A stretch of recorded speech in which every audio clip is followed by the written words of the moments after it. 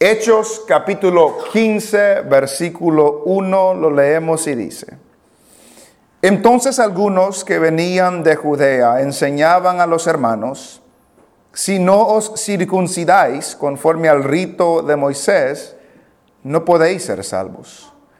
Como Pablo y Bernabé tuviesen una discusión y contienda no pequeña con ellos, se dispuso que subiesen Pablo y Bernabé a Jerusalén, y algunos otros de ellos a los apóstoles y a los ancianos, para tratar esta cuestión. Ellos, pues, habiendo sido encaminados por la iglesia, pasaron por Fenicia y Samaria, contando la conversión de los gentiles, y causaban gran gozo a todos los hermanos. Y llegados a Jerusalén, fueron recibidos por la iglesia y los apóstoles y los ancianos, y refirieron todas las cosas que Dios había hecho con ellos. Pero algunos de la secta de los fariseos, que habían creído, se levantaron diciendo: es necesario circuncidarlos y mandarles que guarden la ley de Moisés. Y se reunieron los apóstoles y los ancianos para conocer de este asunto. Y después de mucha discusión, Pedro se levantó y les dijo: varones hermanos, vosotros sabéis como ya hace algún tiempo que Dios escogió que los gentiles oyesen por mi boca la palabra del evangelio y creyesen. Y Dios, que conoce los corazones, les dio testimonio, dándoles el Espíritu Santo, lo mismo que a nosotros. Y ninguna diferencia hizo entre nosotros y ellos, purificando por la fe sus corazones. Ahora pues, ¿por qué tentáis a Dios, poniendo sobre la cerviz de los discípulos un yugo que ni nuestros padres ni nosotros hemos podido llevar? Antes creemos que por la gracia del Señor Jesús seremos salvos, de igual modo que ellos. Amén. Pueden sentarse.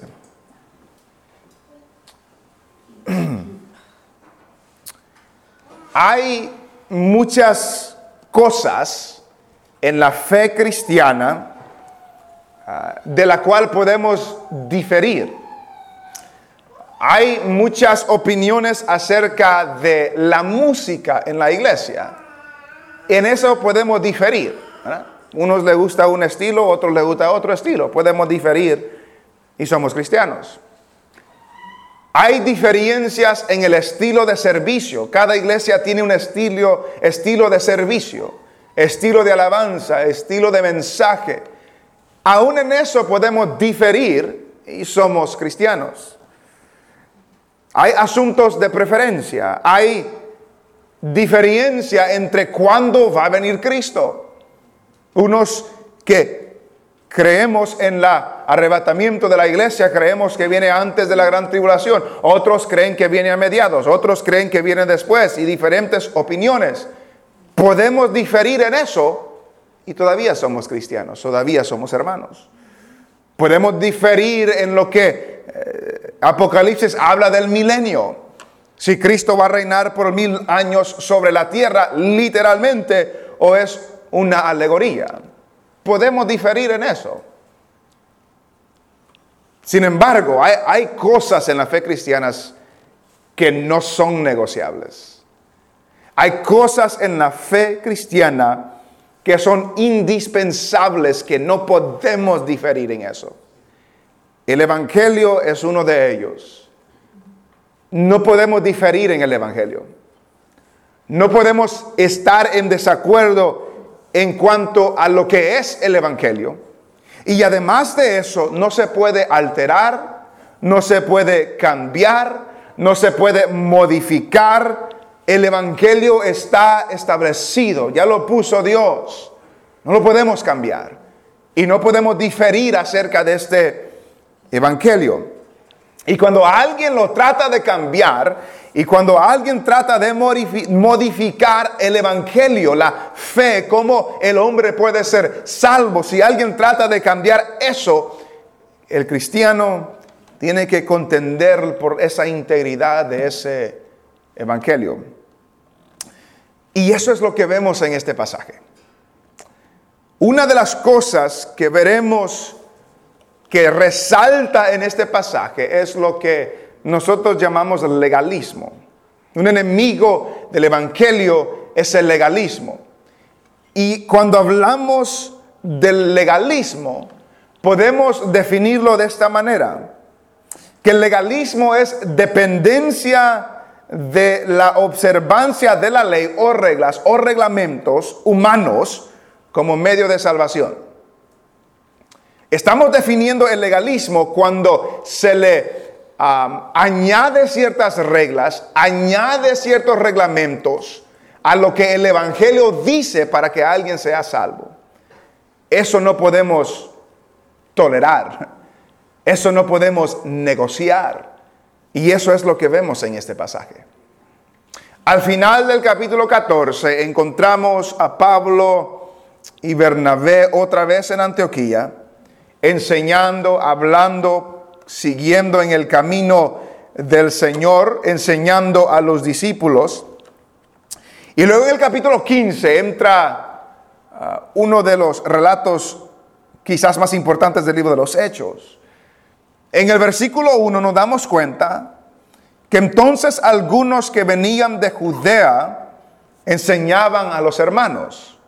Entonces estaban en Antioquía, Pablo y Bernabé estaban enseñando en Antioquía, pero llegaron algunos que venían de Judea, que venían de Jerusalén, que venían de la capital, que venían de la iglesia en Jerusalén, donde estaban los apóstoles. De ahí venían estas personas. Y estas personas enseñaban a los hermanos.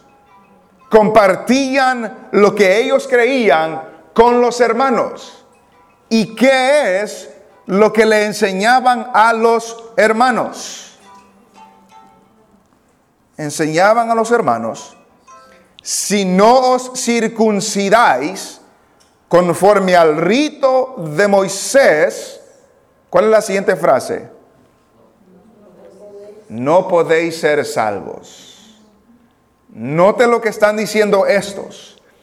En la iglesia de Antioquía, donde estaba Pablo y Bernabé enseñando, llegan estos a enseñar a los hermanos y le dicen a ellos: si ustedes como gentiles no se circuncidan conforme al rito de Moisés, no podéis ser salvos. Entendamos el contexto, el trasfondo. La religión judía tenían por rito, era bíblico del Antiguo Testamento, que todo varón se circuncidaba al 8º día. Esto era parte del pacto que Dios hizo con Abraham en Génesis.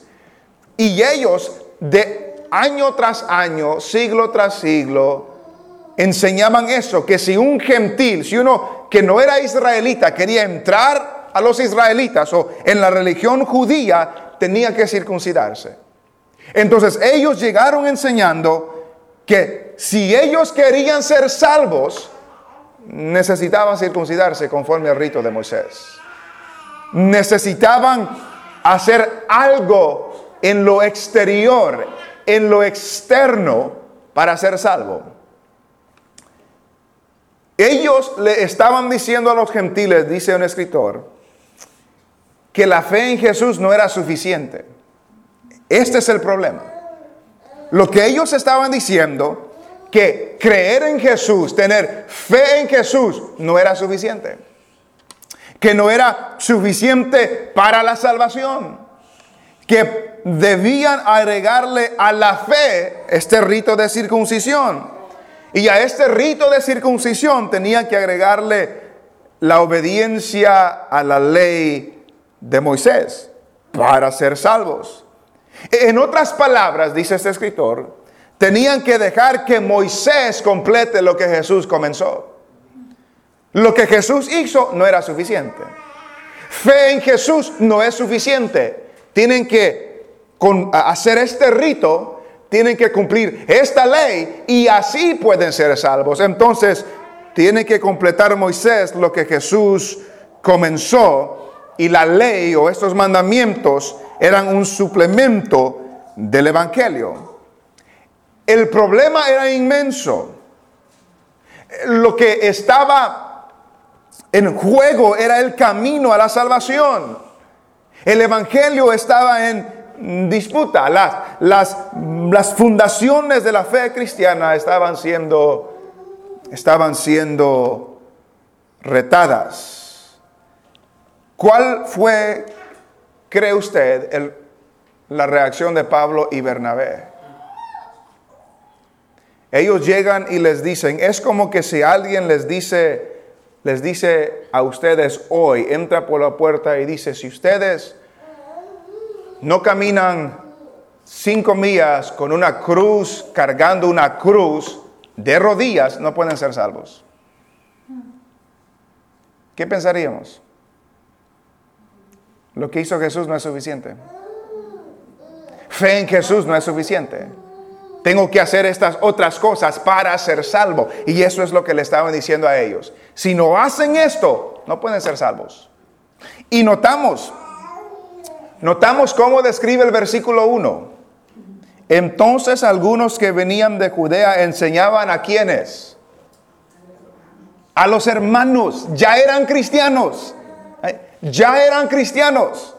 Y a los que ya eran cristianos les decían, si no hacen este otro rito, no pueden ser salvos. Ya son salvos. Ya son cristianos y les estaban enseñando esas otras cosas. ¿Cuál fue la reacción de Pablo y Bernabé?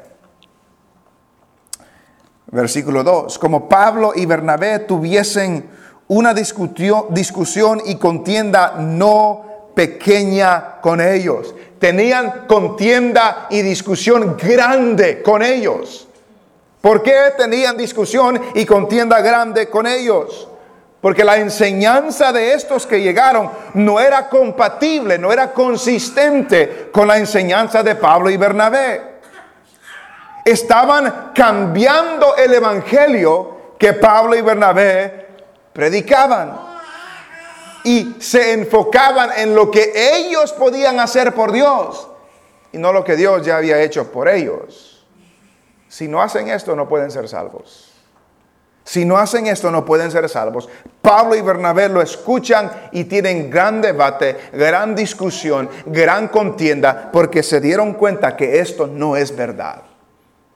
Y es por eso que dije al principio que cuando alguien trata de cambiar o modificar el evangelio, el cristiano tiene que combatir, que contender por por ese evangelio para que se mantenga como la palabra del Señor dice que sea. Tuvieron gran contienda, tuvieron gran combate, y como tuvieron gran contienda y como tuvieron gran combate, se dispuso a mediados del versículo 2, que subiesen Pablo y Bernabé a Jerusalén y algunos otros de ellos a los apóstoles y a los ancianos para tratar esta cuestión. La iglesia los mandó a Jerusalén para que vayan a hablar con los apóstoles, para que vayan a hablar con los ancianos y que puedan llegar a una solución de esta cuestión. Versículo 3. Ellos pues, habiendo sido encaminados por la iglesia, pasaron por Fenicia y Samaria, contando la conversión de los gentiles, y causaban gran gozo a todos los hermanos. Cuando iban hacia Jerusalén, cuando iban hacia su destino, pasaron por estas dos regiones, Fenicia y Samaria. ¿Y qué es lo que hicieron cuando pasaron por ahí? Contaron la conversión de los gentiles. Contando la conversión de los gentiles. Entonces ellos tenían un destino, tenían que llegar a Jerusalén. Fácilmente hubieran pasado rápido, con ligereza para llegar allá, pero no. Donde iban, compartieron lo que Dios estaba haciendo. Donde iban, aprovechaban toda oportunidad para hablar de lo que Dios está haciendo. No gastaron el tiempo. Y esto causaba gran gozo a aquellos que lo escuchaban. A todos los hermanos causó gran gozo que a los gentiles había llegado la salvación. ¿Usted aprovecha las oportunidades que tiene? ¿Aprovechamos? Nos enseña esto, que aunque iban para allá, pero mientras llegaban allá, iban contando lo que Dios estaba haciendo. Usted y yo debemos de aprender de eso, de aprovechar las oportunidades que tenemos, de compartir de lo que Dios está haciendo, de hablar de las grandezas de Dios. A veces es con personas que son cristianas y trae gran gozo. A veces es con personas que no son cristianas y abre puerta para hablarles el evangelio a ellos. Iban a Jerusalén, pero mientras pasaban por Fenicia y Samaria, hablaron a todos. Hablaron acerca de la conversión de los gentiles y causaban gran gozo a todos los hermanos. Versículo 4. Y llegados a Jerusalén, fueron recibidos por la iglesia y los apóstoles y los ancianos. Note que se divide el grupo en tres diferentes categorías. Estaba la iglesia en general, estaban los apóstoles y estaban los ancianos. Que los ancianos eran los pastores de la iglesia en Jerusalén y los apóstoles eran la máxima autoridad en ese tiempo. Y versículo 4 seguimos, y refirieron todas las cosas que Dios había hecho con ellos. Y luego otra vez en el versículo 5. Pero algunos de la secta de los fariseos. ¿Recuerdan los fariseos? Los fariseos le llevaban la contraria a Jesús. Los fariseos eran hipócritas. Los fariseos ponían cargas sobre los que los seguían, sobre el pueblo, y ellos no las llevaban, nomás se las ponían al pueblo. Pablo era uno de estos fariseos. De ahí fue liberado el Señor. El Señor lo sacó, lo liberó. Pero había dentro de la iglesia un grupo que antes no creía, pero ahora creía. Dice, pero algunos de la secta de los fariseos no habían creído, que habían creído, se levantaron diciendo, es necesario circuncidarlos. ¿A quiénes? Es necesario circuncidarlos y mandarles que guarden la ley de Moisés. ¿De quiénes estaban hablando? De los gentiles. Se levantaron los fariseos, se levantaron estos que habían creído y se levantaron para hablar y dijeron, es necesario circuncidarlos. Es necesario mandarles que guarden la ley de Moisés. ¿Por qué estaban diciendo esto? ¿Por qué era necesario? Porque para ellos, los gentiles tenían que acoplarse a los judíos. Los gentiles tenían que cumplir estos ritos. Los gentiles tenían que guardar esta ley perfectamente. Notamos que mientras en el versículo 3 que los gentiles se gozan de escuchar que Dios había salvado a los gentiles, no se dice que los fariseos se gozaron. Se dice que los fariseos le querían poner más peso, más reglas, más requisitos de lo que el evangelio demanda. Se levantaron y dijeron, es necesario circuncidarlos y mandarles que guarden la ley de Moisés. ¿Es esto el evangelio? ¿Es esto lo que el evangelio demanda? ¿Es esto lo que el evangelio pide para que alguien sea salvo? Seguimos leyendo. Si les doy la respuesta, dejan de poner atención. Mejor se las doy después para que sigamos poniendo atención. Estoy bromeando. Es necesario circuncidarlos y que guarden la ley de Moisés.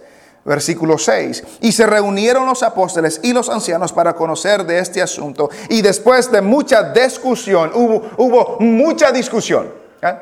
Hubo combate, debate, disputa, conversación, discusión. Cada uno presentó su punto de vista. Entonces debemos de tener cuidado también con esto, hermanos. Cuando uno se encuentra con alguien que tiene otro punto de vista, no siempre cerrémosle la puerta. No siempre cortémoslo para que no hable. No, todos tuvieron tiempo de hablar. Todos tuvieron tiempo de presentar su posición, su punto de vista. Pero después de tanta discusión, se levantó Pedro. Versículo 7. Y después de mucha discusión, Pedro se levantó y les dijo, tres cosas que Pedro dice, y aquí se resume el Evangelio. Pedro dice tres cosas y luego tiene una conclusión. Y este es el Evangelio. Número 1 dice: varones hermanos, vosotros sabéis, como ya hace algún tiempo, que Dios escogió que los gentiles oyesen por mi boca la palabra del Evangelio y creyesen. Lo primero que dice Pedro, que da a entender, esto que está sucediendo con Pablo y Bernabé y en Antioquía no es nuevo. Ya saben que desde hace mucho tiempo, hace algún tiempo, que Dios escogió que los gentiles escucharan el Evangelio por mi boca. Habían pasado aproximadamente 10, 12 años de la conversión de Cornelio, cuando Pedro llevó el Evangelio a Cornelio en Cesarea, en el capítulo 10 del libro de los Hechos. Y Pedro dice: ¿qué es lo que Dios había determinado para los gentiles?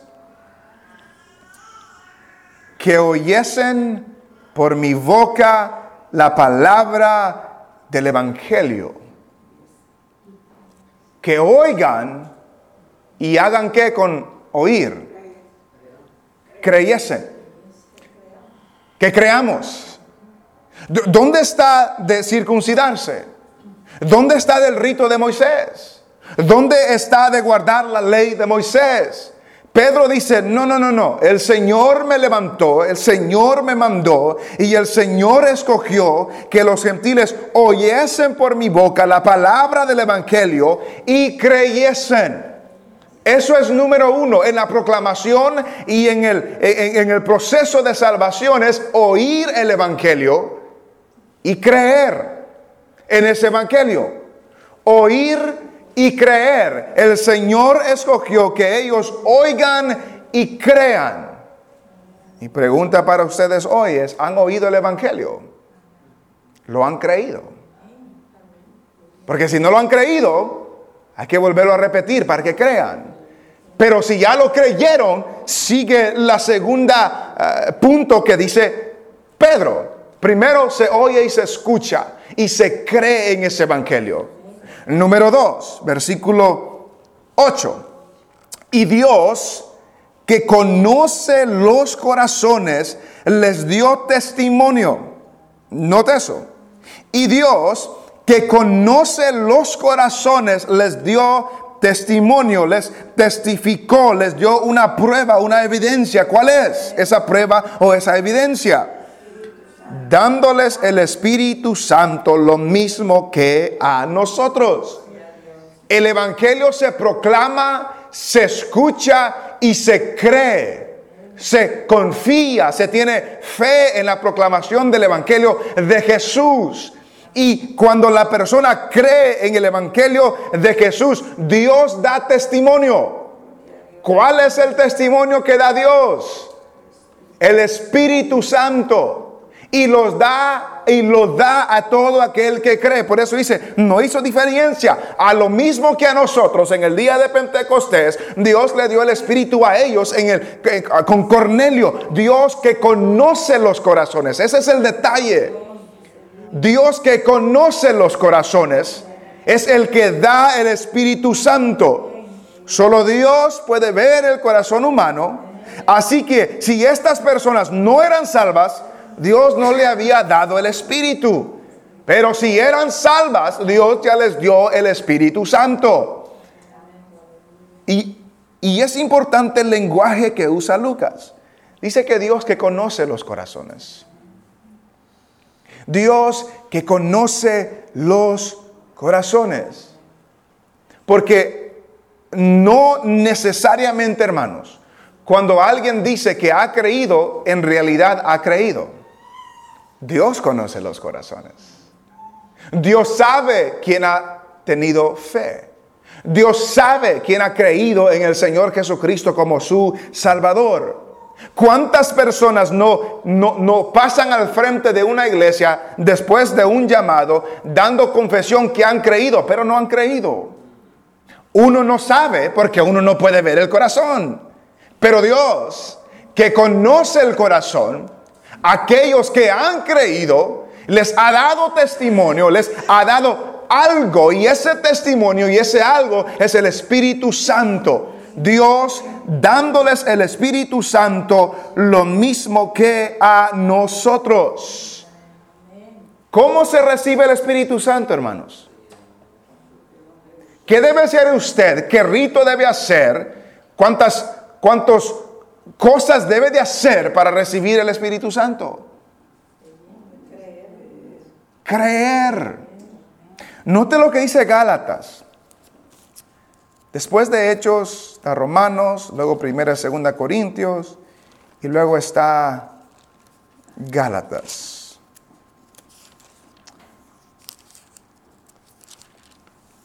Note lo que dice Gálatas.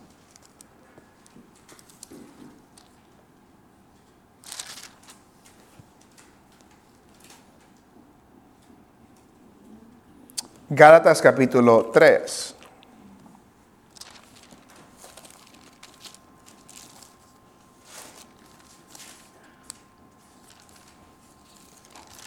Gálatas capítulo 3.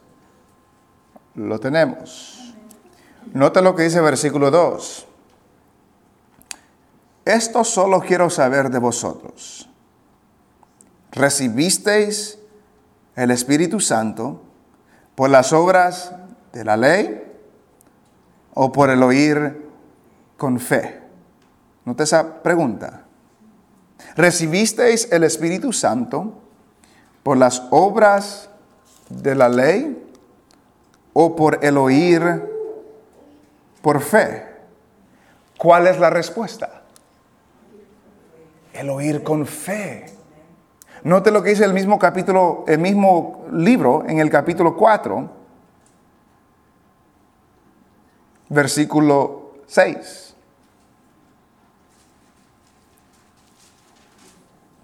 Y por cuanto sois hijos, Dios envió a vuestros corazones, ¿qué?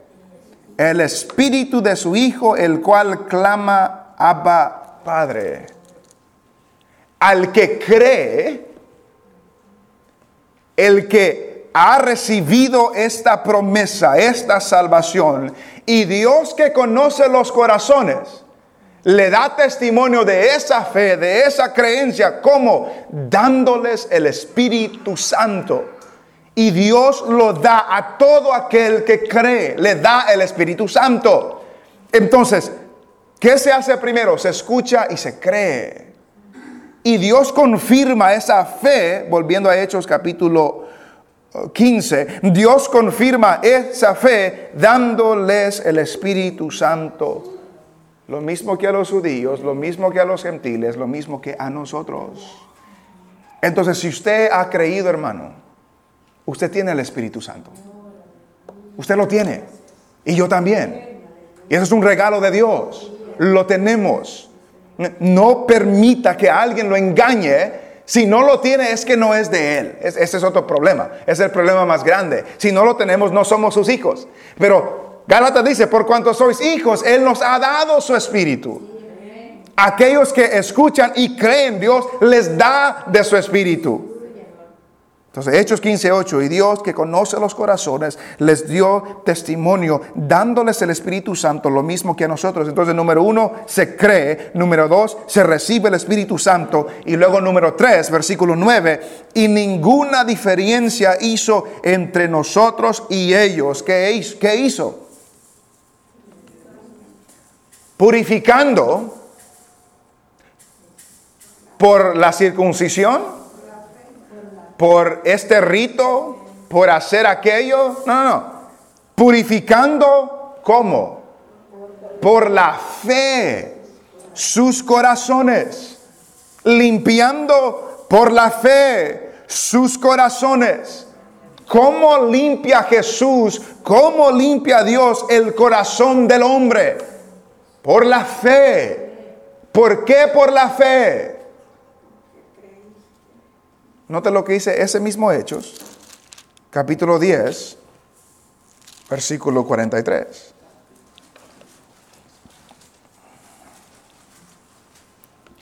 Hechos 10, 43. De este, hablando de Jesús, dan testimonio todos los profetas, que todos los que en él creyeren recibirán perdón de pecados por su nombre. ¿Quiénes son los que reciben perdón de pecados? Los que creen, los que han tenido fe, los que creen en Jesús. Entonces, la Biblia es clara que la salvación del hombre no depende de lo que el hombre puede hacer. No depende de algún rito, no depende de ciertas cosas, no depende de nada eso. La salvación del hombre depende solamente teniendo fe en el sacrificio de Jesucristo. Y al escuchar ese mensaje y al creer en ese mensaje, Dios da testimonio a nuestras vidas, dándonos de su Espíritu y purificando nuestros corazones por la fe. Usted no puede purificar su corazón. Yo tampoco. Usted no puede limpiar su pecado. Yo tampoco. Lo que sí puede hacer es acudir a aquel que sí lo puede limpiar. Es venir a aquel que sí nos puede purificar y nos puede limpiar. Pero notamos algo también, hermanos. Notamos algo importante en esta última frase. Que este versículo 9 dice, y ninguna diferencia hizo entre nosotros y ellos. Y esa palabra purificando, ¿en qué sentido lo dice Pedro? ¿Está esperando la purificación del corazón? ¿Es algo que todavía falta que suceda? ¿O ya sucedió?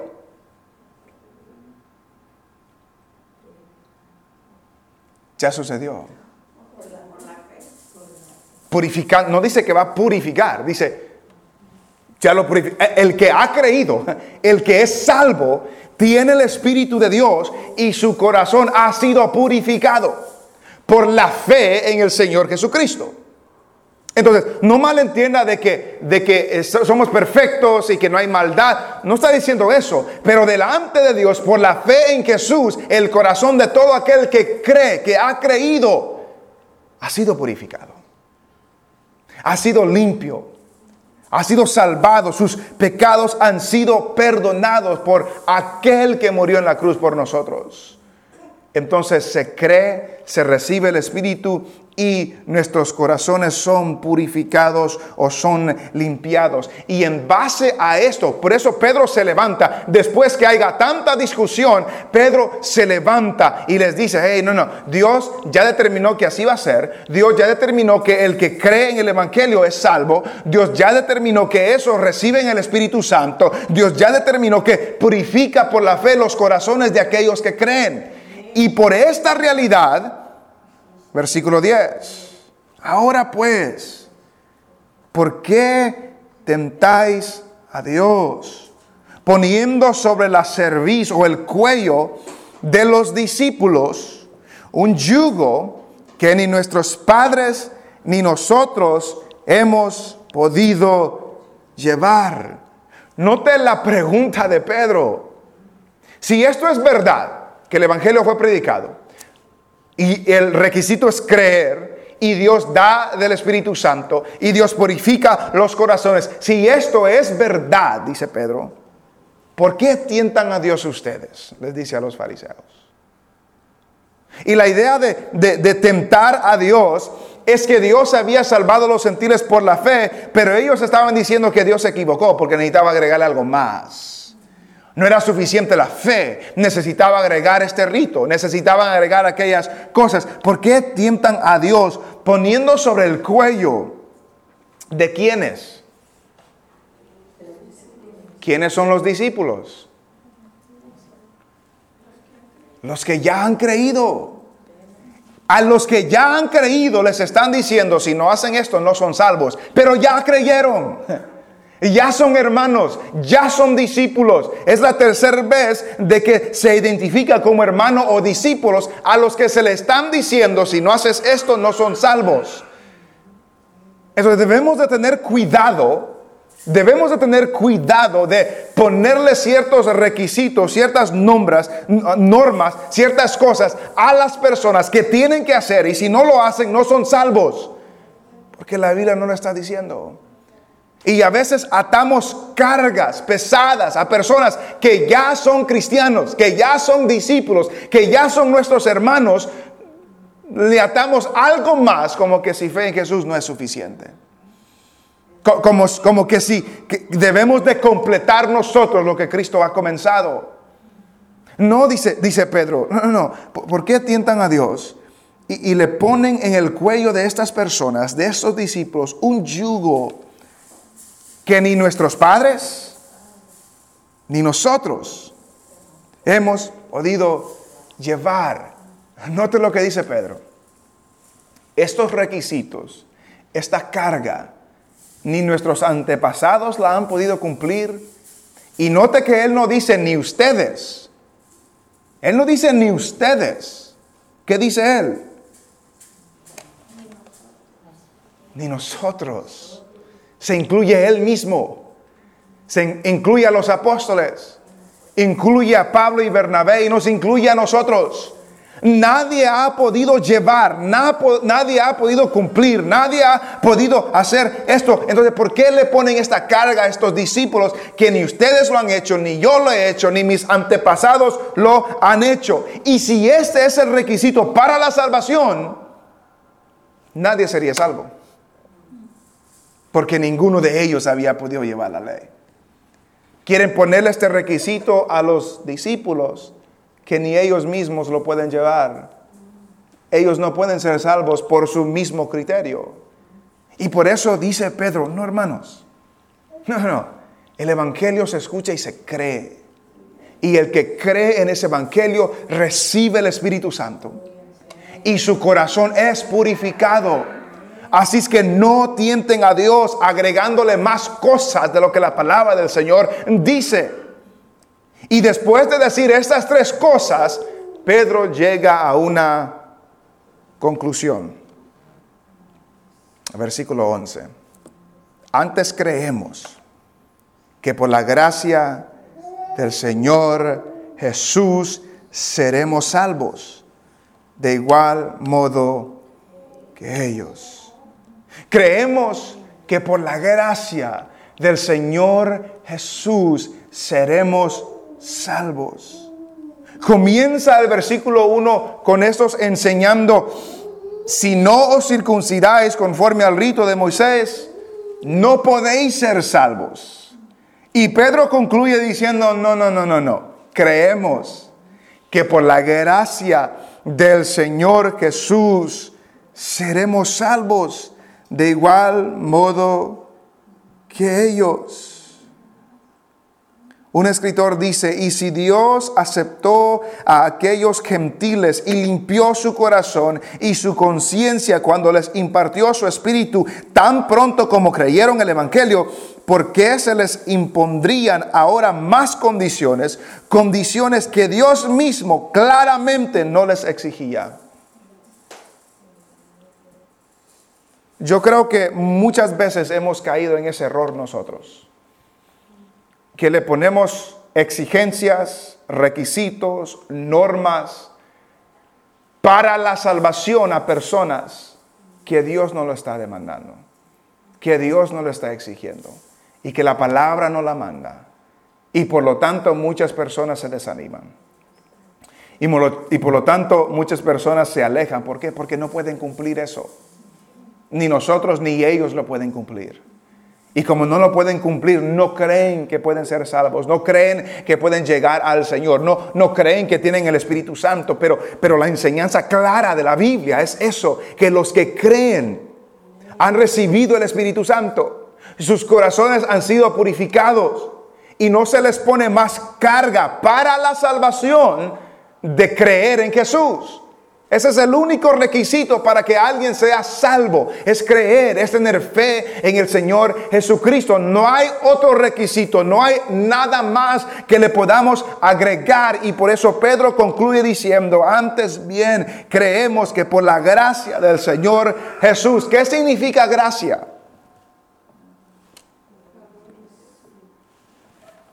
Gracia del Señor Jesús. Favor inmerecido. La gracia es extendiéndole favor o gracia a alguien que no lo merece y no nos puede pagar de nuevo. Que no lo merece y no lo puede pagar de nuevo. Nosotros no merecemos la gracia de Dios. Merecemos el castigo de Dios. Pero Dios nos ha dado de su gracia. Y no lo podemos pagar lo que Él ha hecho por nosotros. Por eso somos salvos por la gracia del Señor Jesús y nada más. Y nada más. Quiero que leamos 2 pasajes más. Después de Hechos está Romanos. Note lo que dice Romanos. Capítulo 3.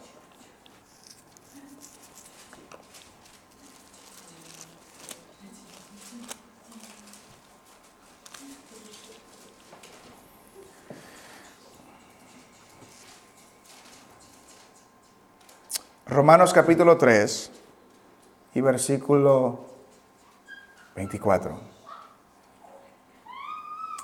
Note lo que dice. Siendo justificados gratuitamente. ¿Qué significa gratuitamente? Gratis. Siendo justificados, declarados inocentes. Es lo que significa justificados. Siendo justificados gratis, gratuitamente, por su gracia, gratis por su gracia, mediante la redención que es en Cristo Jesús. ¿Cómo somos salvos? Por la gracia del Señor Jesús. ¿Cómo somos justificados? Gratuitamente por su gracia. Ahora, tengamos algo claro. Es gratis para nosotros, pero fue caro para Dios. Para nosotros es gratis. Es recibirlo, es aceptarlo. Para Dios fue caro. La vida del Señor Jesucristo. La muerte del Señor Jesucristo. Pero dice, justificados gratuitamente por su gracia, mediante la redención que es en Cristo Jesús. Adelántese a Efesios. Si encontró a Gálatas, Efesios está después de Gálatas.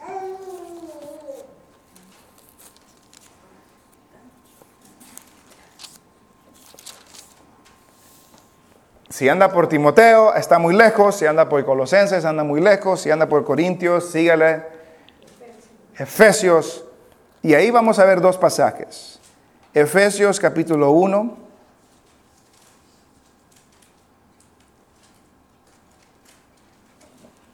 Efesios capítulo 1 y versículo 13, note lo que dice. En él también vosotros, habiendo oído la palabra de verdad, el evangelio de vuestra salvación, y habiendo creído en él, fuisteis sellados con el Espíritu Santo de la promesa. ¿Cómo fuimos sellados? Al oír y al creer. Al oír y al creer recibimos el Espíritu Santo. Lo mismo que vimos en el libro de los Hechos. Pero note lo que dice el capítulo 2 de este Efesios. 2:4. Dice, pero Dios, que es rico en misericordia por su gran amor con que nos amó, aún estando nosotros muertos en pecados, nos dio vida juntamente con Cristo. Por gracia sois salvos. Y juntamente con Él nos resucitó y asimismo nos hizo sentar en los lugares celestiales con Cristo Jesús, para mostrar en los siglos venideros las abundantes riquezas de su gracia en su bondad para con nosotros en Cristo Jesús. Porque por gracia sois salvos, por medio de la fe.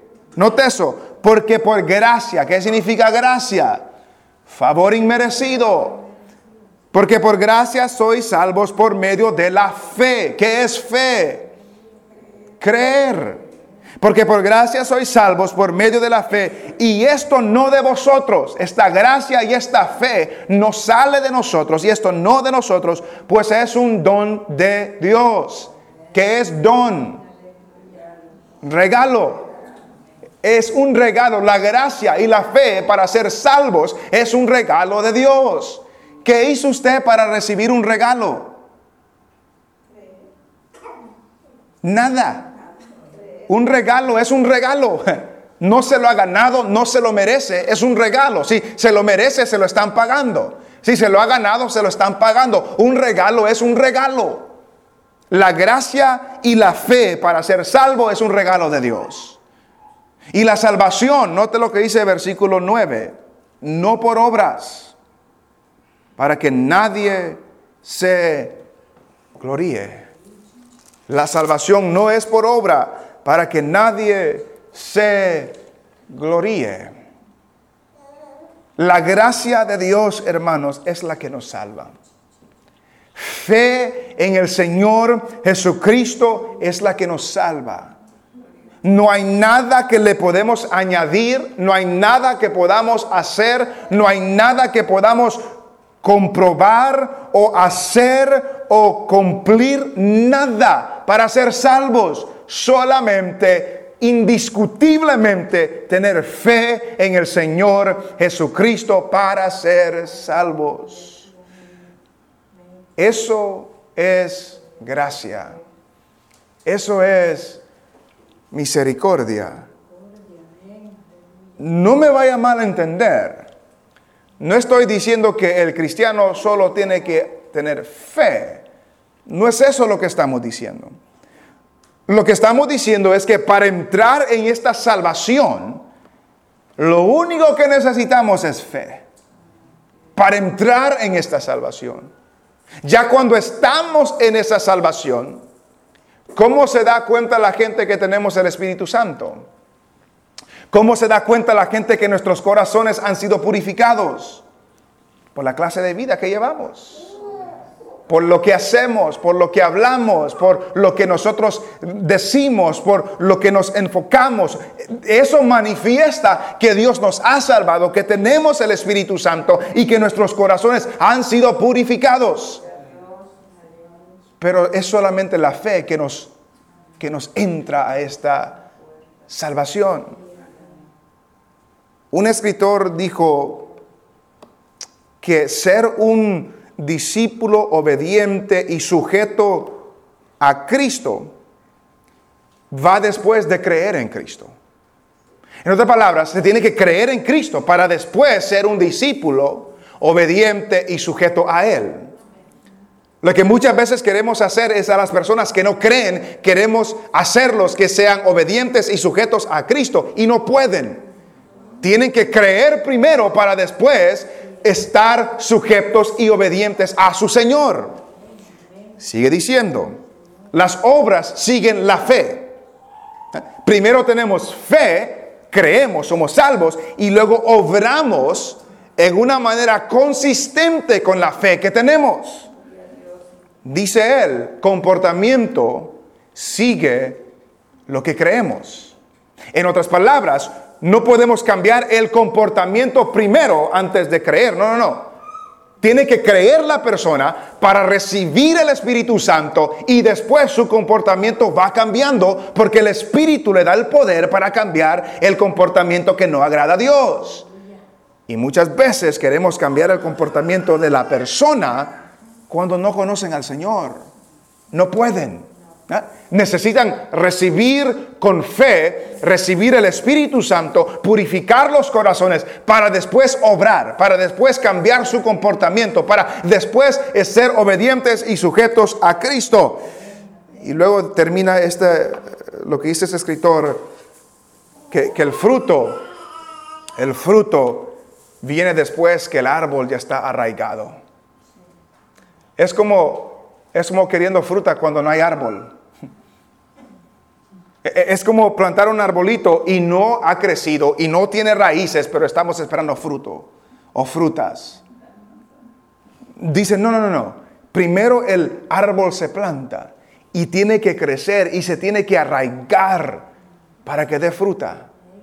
Esa es la persona que cree en Jesús. No puede dar fruto si no ha recibido el Espíritu Santo, si no ha creído en el Señor. Entonces, para entrar en esta salvación, es solo tener fe, es solo creer. Entonces, ¿en qué está confiando usted para su salvación? ¿Considera que es una buena persona y por eso el Señor lo va a dejar entrar al cielo? ¿Considera que ha hecho más cosas buenas que cosas malas y por lo tanto el Señor lo va a dejar entrar al cielo? ¿Considera que ha hecho lo suficiente, las cosas suficientemente buenas para que el Señor se agrade de nosotros para salvarnos? Si estamos confiando en algo más que fe en Jesús, estamos equivocados. Para que, no por obras, para que nadie se gloríe. La salvación es por fe. La salvación es por fe en aquel que murió por nuestros pecados. Y al creer, Dios nos da de su Espíritu. Cuando una pareja se convierte al Señor, un ejemplo, digamos que los hermanos Rubios la semana pasada por primera vez vinieron a la iglesia. Y la semana pasada se convirtió hermana Edis.